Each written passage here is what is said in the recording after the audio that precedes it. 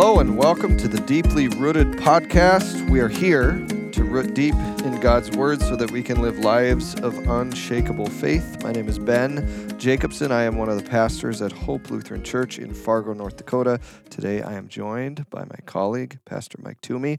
Mike, good to have you. It is awesome to be here. Yes, we're continuing this journey through the Gospel of Mark. We just covered this amazing moment on a mountain where some disciples saw Jesus transfigured, and they started to realize and see who this man that they've been walking and talking with really is. And What an amazing sight that must have been. I cannot imagine. I actually can't. I don't have any really frame of reference for what that must have looked like, but maybe someday I will.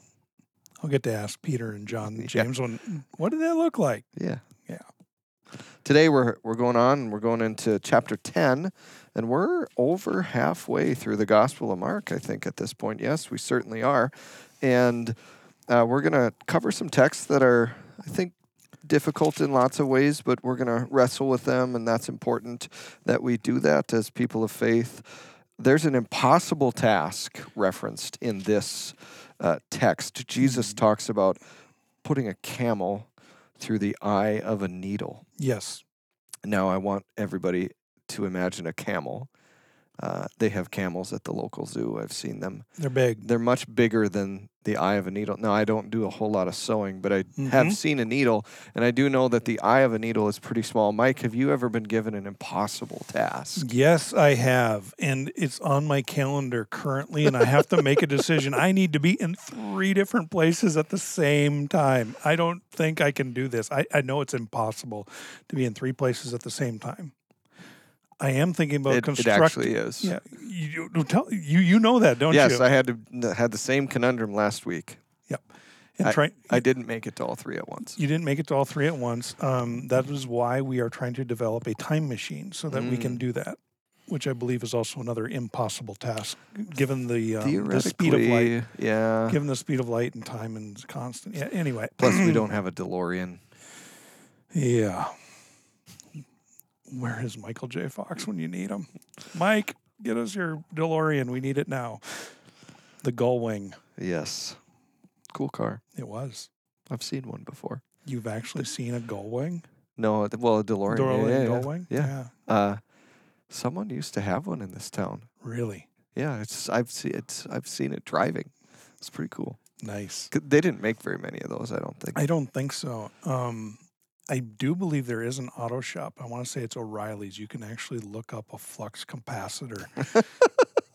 And they have it as a little bit of a joke there. I think it's O'Reilly's. Anyway. There are impossible things in life, and most of them are things that should seem possible, you know. There are some recipes that seem impossible to make and things. But the point of what Jesus is saying is this actually is impossible. Here's the impossible task before you. Yep. Yes. Mm-hmm. So, folks, you might be looking at some impossible task in your life, and I would say, keep going. You got this. We're going to read chapter 10. But if your impossible task is fitting a camel through the eye of a needle, I would quit and find something else to do. That'd be a good idea. Yeah. We're going to read chapter 10. We're going to read chapter 10 of Mark's Gospel, verses 1 through 31, talking about the kingdom of God. We'll remember that back in the beginning of Mark's Gospel, Jesus announces that the kingdom of God has come near and that we are to repent and to believe. And so all of what flows out of that is visions and pictures of what that kingdom looks like and what it looks like in Jesus. And so we begin with verse 1. Jesus then left that place and went into the region of Judea, across the Jordan. Again, crowds of people came to him, and as was his custom, he taught them. Some Pharisees came and tested him by asking, "Is it lawful for a man to divorce his wife?" "What did Moses command you?" he replied. They said, "Moses permitted a man to write a certificate of divorce and send her away." "It was because your hearts were hard that Moses wrote you this law," Jesus replied. "But at the beginning of creation, God made them male and female. For this reason, a man will leave his father and mother and be united to his wife, and the two will become one flesh. So they are no longer two, but one. Therefore, what God has joined together, let man not separate. When they were in the house again, the disciples asked about this. He answered, anyone who divorces his wife and marries another woman commits adultery against her. And if she divorces her husband and marries another man, she commits adultery. People were bringing little children to Jesus to have him touch them, but the disciples rebuked them. When Jesus saw this, he was indignant. He said to them, let the little children come to me, and do not hinder them, for the kingdom of God belongs to such as these. I tell you the truth, anyone who will not receive the kingdom of God like a little child will never enter it. And he took the children in his arms and put his hands on them and blessed them. As Jesus started on his way, a man ran up to him and fell on his knees before him. Good teacher, he asked, what must I do to inherit eternal life? Why do you call me good? Jesus answered. No one is good except God alone. You know the commandments. Do not murder, do not commit adultery, do not steal, do not give false testimony, do not defraud, honor your father and mother. Teacher, he declared, all these I have kept since I was a boy. Jesus looked at him and loved him. One thing you lack, he said. Go and sell everything you have and give to the poor, and you will have treasure in heaven. Then, come, follow me. At this, the man's face fell. He went away sad because he had great wealth.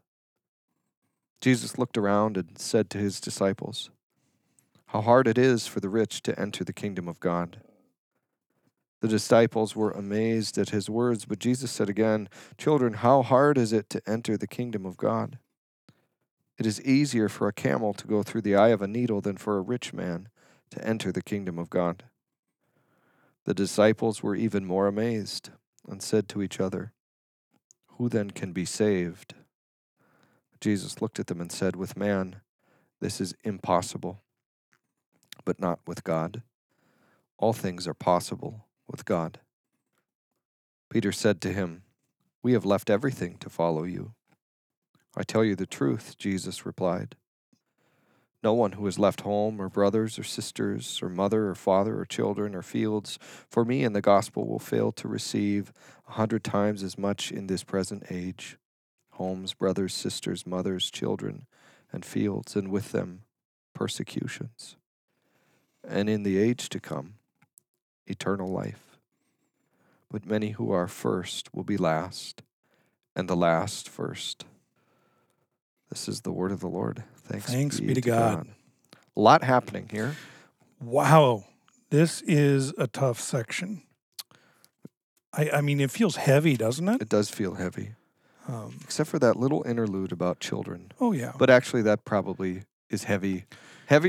As heavy as the other. I think it is. I think that little, portions. If we dealt with that first, let's just think about this little children. We love little kids. At least I, love having little kids around. That wasn't the case when Jesus was around. I mean, little kids were seen as nobodies. Mm-hmm. And Jesus is saying the kingdom belongs to such as these. So it's important for us to think about.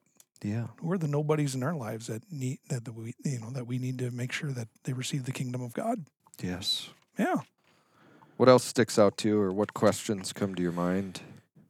There's this whole section on divorce that I think is really tough for us to hear.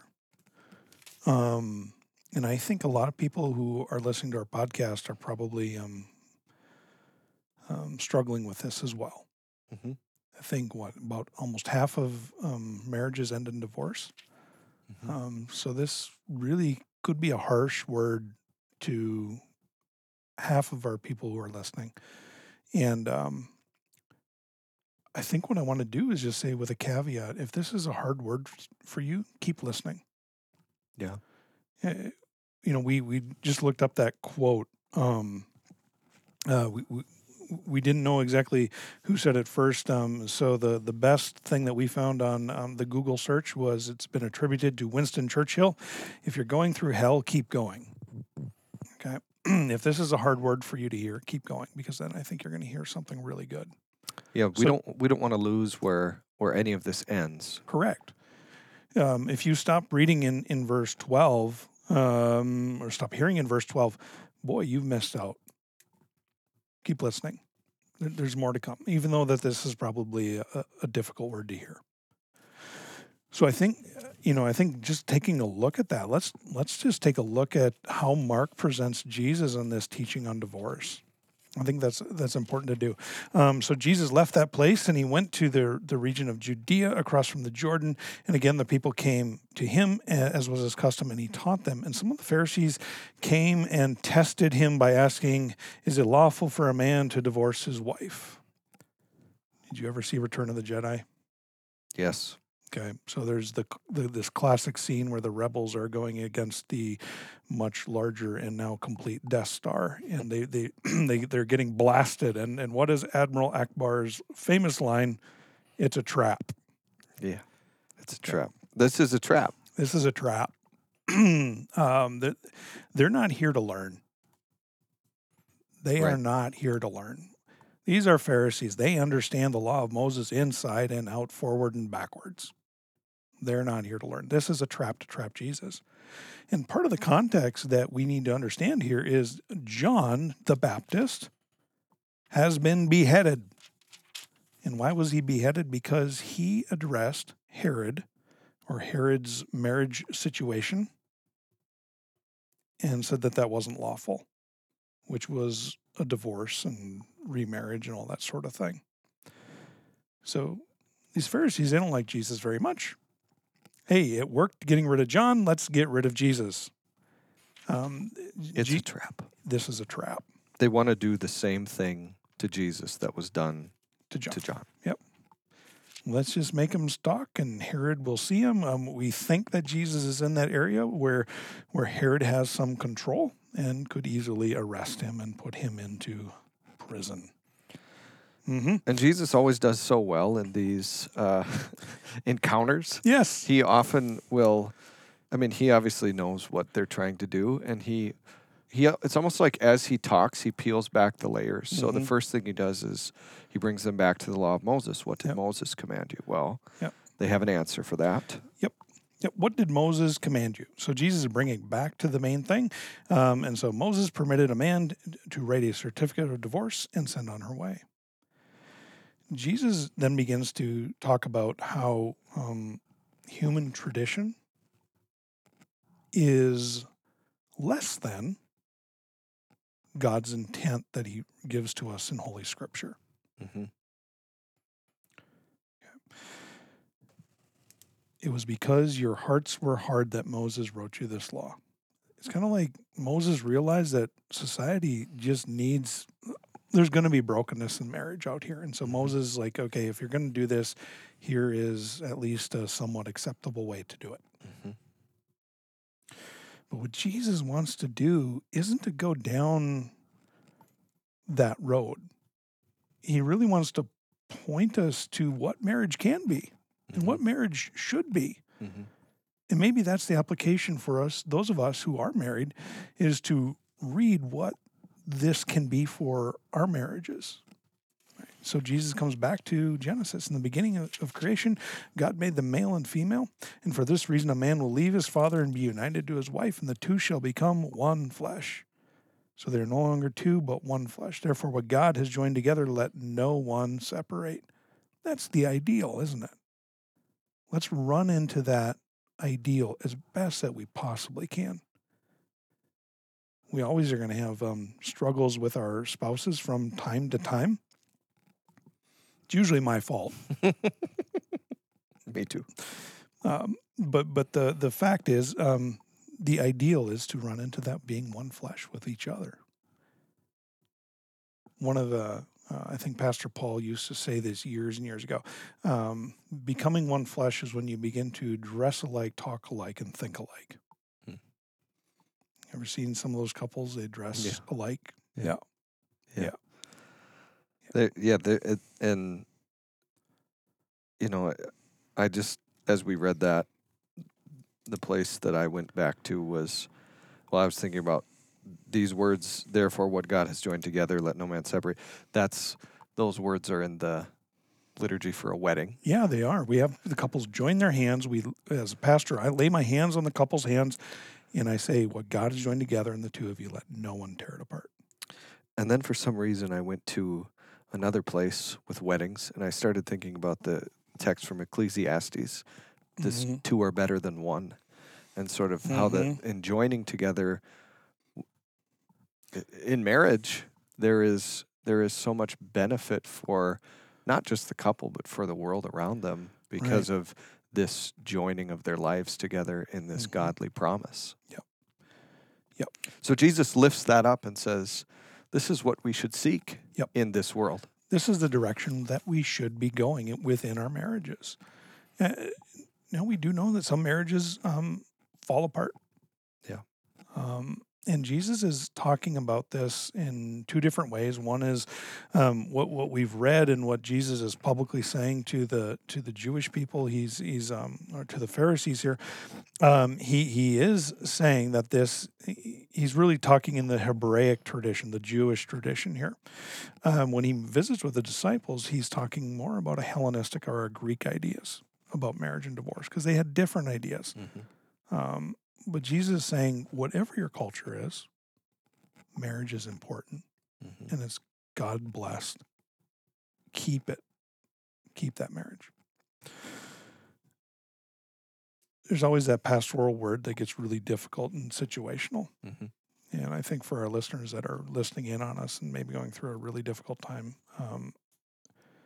it gets really hard. This gets really difficult to say, but if you're being abused or it is some sort of destructive way, I do not believe that these words mean you should stay in that abusive situation. Right. Where your life is being put at risk.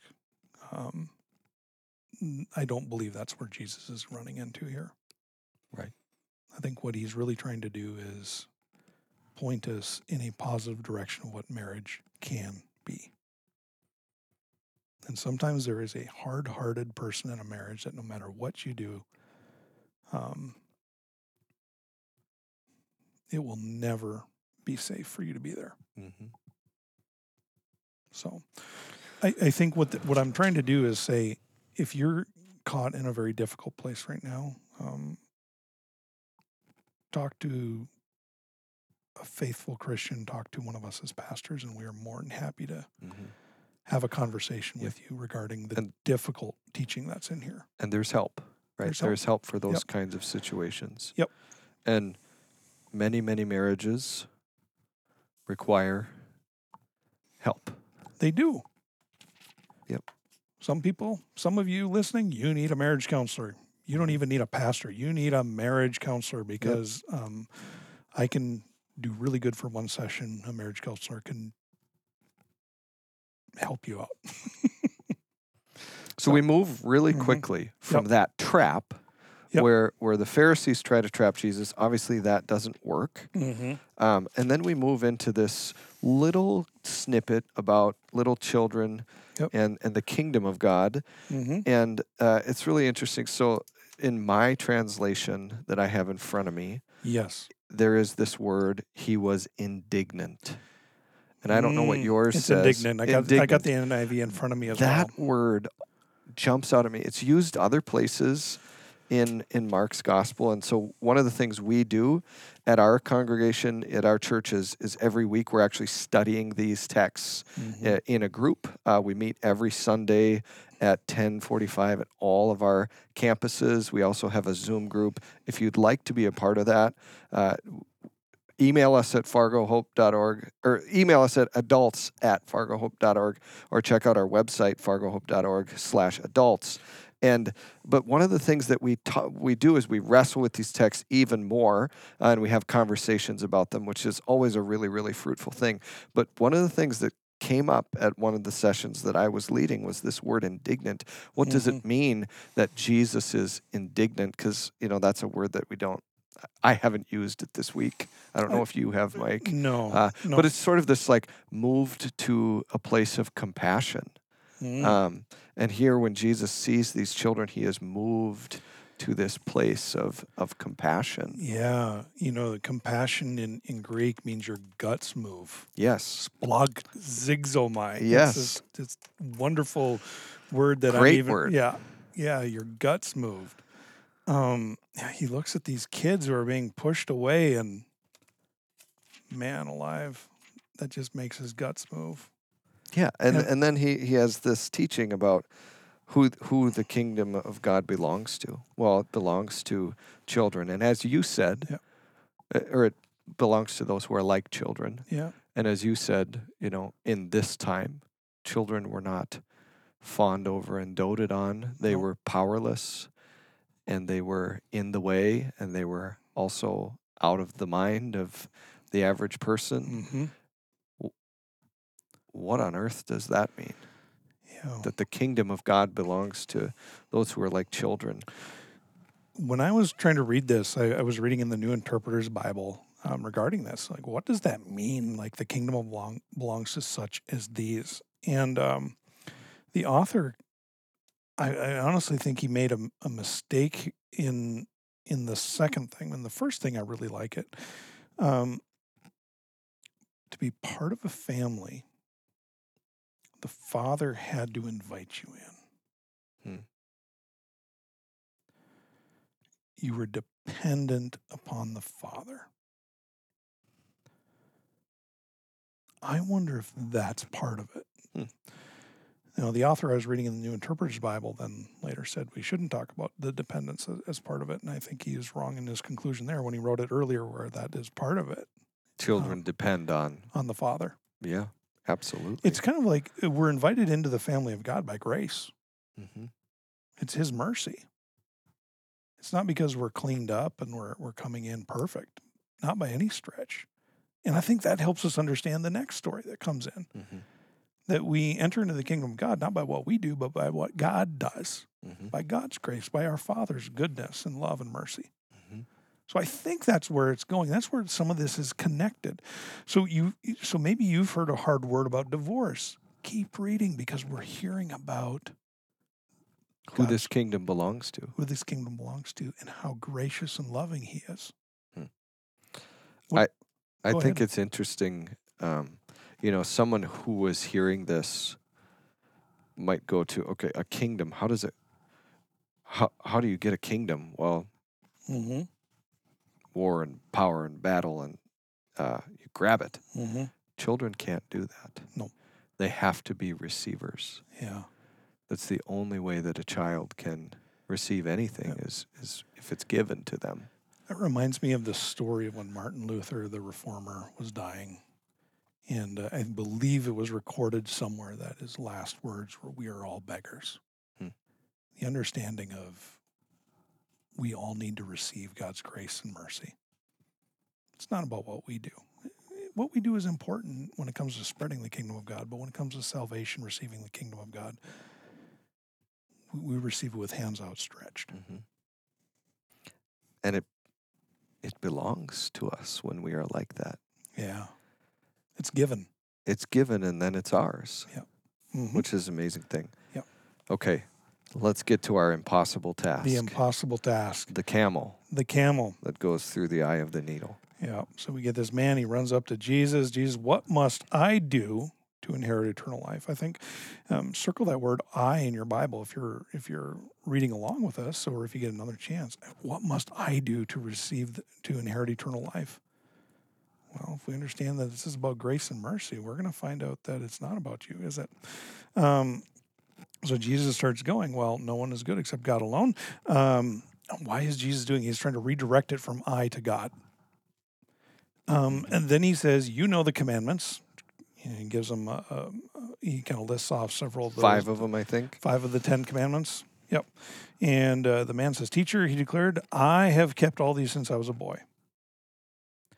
Now Jesus goes a little deeper, really, right? Jesus looked at him and said, and loved him. He loved him. Addressing him in this way is a matter of love, not a matter of wrath or anger or anything like that. It's a matter of love. When I read that, by the way, that verse, when I was reading it out loud earlier, I read it and then in my mind I said, did I read that right? Yep, I did. He looked at him and loved him. Yeah, this teaching is a matter of love. Jesus' love. One thing you lack, he said, go sell everything you have, give it to the poor, and you will have treasure in heaven. Then come follow me. And at this, the man's face fell, and he went away sad because he had great wealth. If we end this story here, we end in tragedy. And for this man who walked away, he tragically ends his part of the story. Because what Jesus teaches next is absolute grace. So Jesus looked around to his disciples and then says, how hard is it for the rich to enter the kingdom of God? I think it's important to realize that in Jesus' time and day, people thought that if you were rich, you were being blessed by God. You must have done something right in this world to be, to have this wealth. Mm-hmm. So Jesus isn't saying, he's looking at the very best of what's out there and saying how hard it is for the rich to enter the kingdom of God. People would have thought that was silly, because if anyone's getting into the kingdom of heaven, it's the rich, because they're already doing something right here. Then the disciples were amazed at his words, but Jesus said again, children, how hard it is to enter the kingdom of God. It is easier for a camel to go through an eye of a needle than for someone to enter the kingdom of God. So there was this legend that came up years ago. I think like a millennia ago, maybe even more, that there was a gate in Jerusalem called the Eye of a Needle, and it was a very small gate. And for a camel to get through it, it would have to get down on its knees and have to be pulled through the gate, and all of its luggage would have to be removed from it. And so there's this legend that came out that said that this is what it's about. It's possible. It's just you got to get down on your knees and have all your luggage taken off. Well, what we know is this, that there never was such a gate called the Eye of the Needle in Jerusalem. And if you read the Gospel of Mark and understand that what Jesus is doing is showing an impossible situation here, that's far better than thinking about this as the Eye of the Needle. So the Eye of the Needle, the gate to Jerusalem, the whole concept is... It actually is possible. It's just difficult. Which isn't the case. No. It's impossible. Right. This is an impossible task. Saturday Night Live, look this up on YouTube. Saturday Night Live, Bill Pullman had a wonderful skit regarding this decades ago.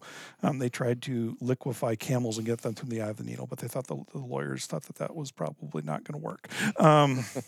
Right? It's just hilarious. This is an impossible task that's going to happen. And the disciples were even more amazed and said to each other, who then can be saved? If the rich can't be saved, that means the poor can't be saved. That means the average Joe can't be saved. So Jesus looked at them and said, with man it is impossible, but not with God. All things are possible with God. In the Gospel of Mark, when we switched from there was a switch, there's a pivot point in Mark, and we talked about it at the very beginning, the pivot point being the transfiguration. Right. Everything from the transfiguration through chapter 15 is pointed to the cross. Jesus is trying to point to the cross here. Who is Jesus? Jesus is God, the one who's going to make all things possible, even salvation for every single person on this earth. Because a few more impossible things are coming. They are. God himself dying and rising. And opening the gate to all who believe in Jesus. The impossible is about to happen. Keep your eyes open. Keep reading. If you read something difficult here, keep reading. You're going to hear the gospel of Jesus Christ breaking into your life. Keep reading, keep wrestling, keep wondering, keep asking, keep following. And when you do have struggles and difficult application, bring a faithful Christian into those conversations. Talk to us as pastors. We're more than happy to visit with you about the difficult things that are going on in your life and how God's word is speaking to you today. Absolutely. So we finish off with this little section where Jesus talks about leaving home and brothers and sisters and mothers and fields and children for the sake of him and for the gospel, and how when we do that, we will be blessed in this present age with those same things. And then he adds to the list, and with them, persecutions. Yeah, I circled that word. And then he closes off by saying, but many who are first will be last, and the last first. There's something here, we've talked a lot about how actually following Jesus is to walk into a path of suffering. Yes. And I think we sometimes, even as Christian faithful people who know this, don't necessarily remember it. Mm-hmm. Because I think there are so many of us who in our lives think, well, once I put my faith in God, everything will be just smooth sailing after that. And I think we know in life that that's not actually true. That with this path comes persecution and suffering and hardship. Mm-hmm. But also, it means that we're walking the path with the one who can do the impossible. Yes. And he will see us through by his strength and in his glory and with his forgiveness, grace, mercy, with his goodness. He's going to walk us. He's going to walk with us through everything that we possibly face, even death itself. So here we are.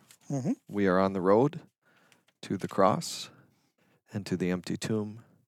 We'll continue again next week. Invite you all to come back. I invite you to follow this podcast on whatever platform that you're on listening. When you follow, you'll get the most up-to-date information on when an episode drops, and so you can stay right up to speed with where we're at. Know that it would be fantastic if you could let some of your friends and family and the folks in your life about this podcast so that they can join us as we continue our way through the grand story of Scripture. If you're thinking, I love doing this, I love pulling apart these stories, wrestling with them, wondering, doing this together, know that we do this, as I said earlier, every week here at Hope, and we'd love to have you join us. You can join us for a week or for 2 weeks. I would just say come try it. If you want to know when that happens, where that happens, visit us on our website, fargohope.org/adults.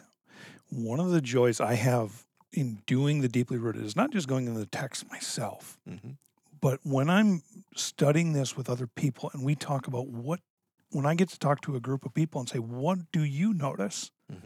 That enriches my life. It enriches my faith and strength. So if you have that opportunity to not only do this online with us on the podcast, but you have that opportunity to do with us in person, it will be a blessing to you. Yeah. Even if it's one time. Yep.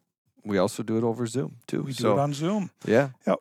We love doing this. We love to open the Word of God together, and so we invite you to come back and to do that with us. In the meantime, stay deeply rooted.